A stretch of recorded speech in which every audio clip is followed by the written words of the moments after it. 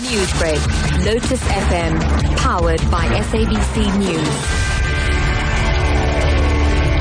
Top story at 6:30. The Gupta family has threatened to take legal action against a religious group which was opposed to a prayer service it hosted yesterday. Now, last week, the Gujarati Network of South Africa called on its members to boycott the event that the family had planned. Now, the Johannesburg Against Injustice group said that the event teaches people not to be greedy, which is contradictory to what the Guptas stand for. Now, the event is scheduled to take place in 8 days. Spokesperson for the Johannesburg Injustice Group, Peggy Pillay, now joins us on the line to discuss this. Mrs. Pillay, good morning and welcome. Good morning, Matthew, and good morning to your listeners. Thanks for joining us, and let's discuss this now. Why have you called on people to boycott this event in 8 days? I think we started out very nicely by saying that, religious organizations can clearly see that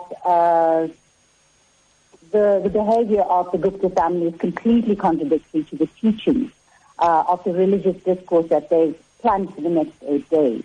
And that is the primary reason is that we are asking people to think about this, to not attend the function in protest against this kind of hypocrisy. Now, the Guptas have since said that they will take legal action. What's your response to this? Legal action to what end? We are a group of activists who have a constitutional right to protest, which we did so peacefully. And I don't see any reason or any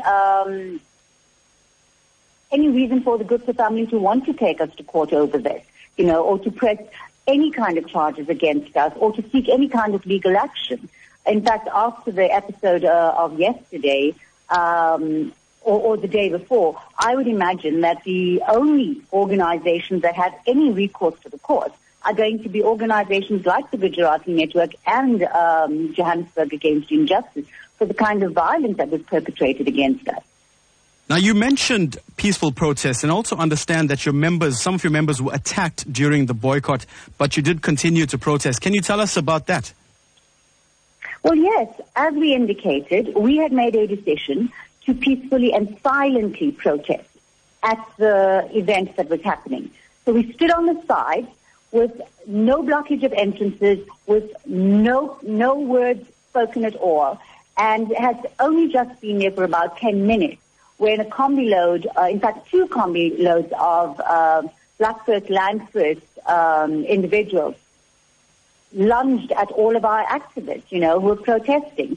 They manhandled women. They pulled out posters. They ripped up the placards that were being held. They swore at people. They attacked one of our white youth members.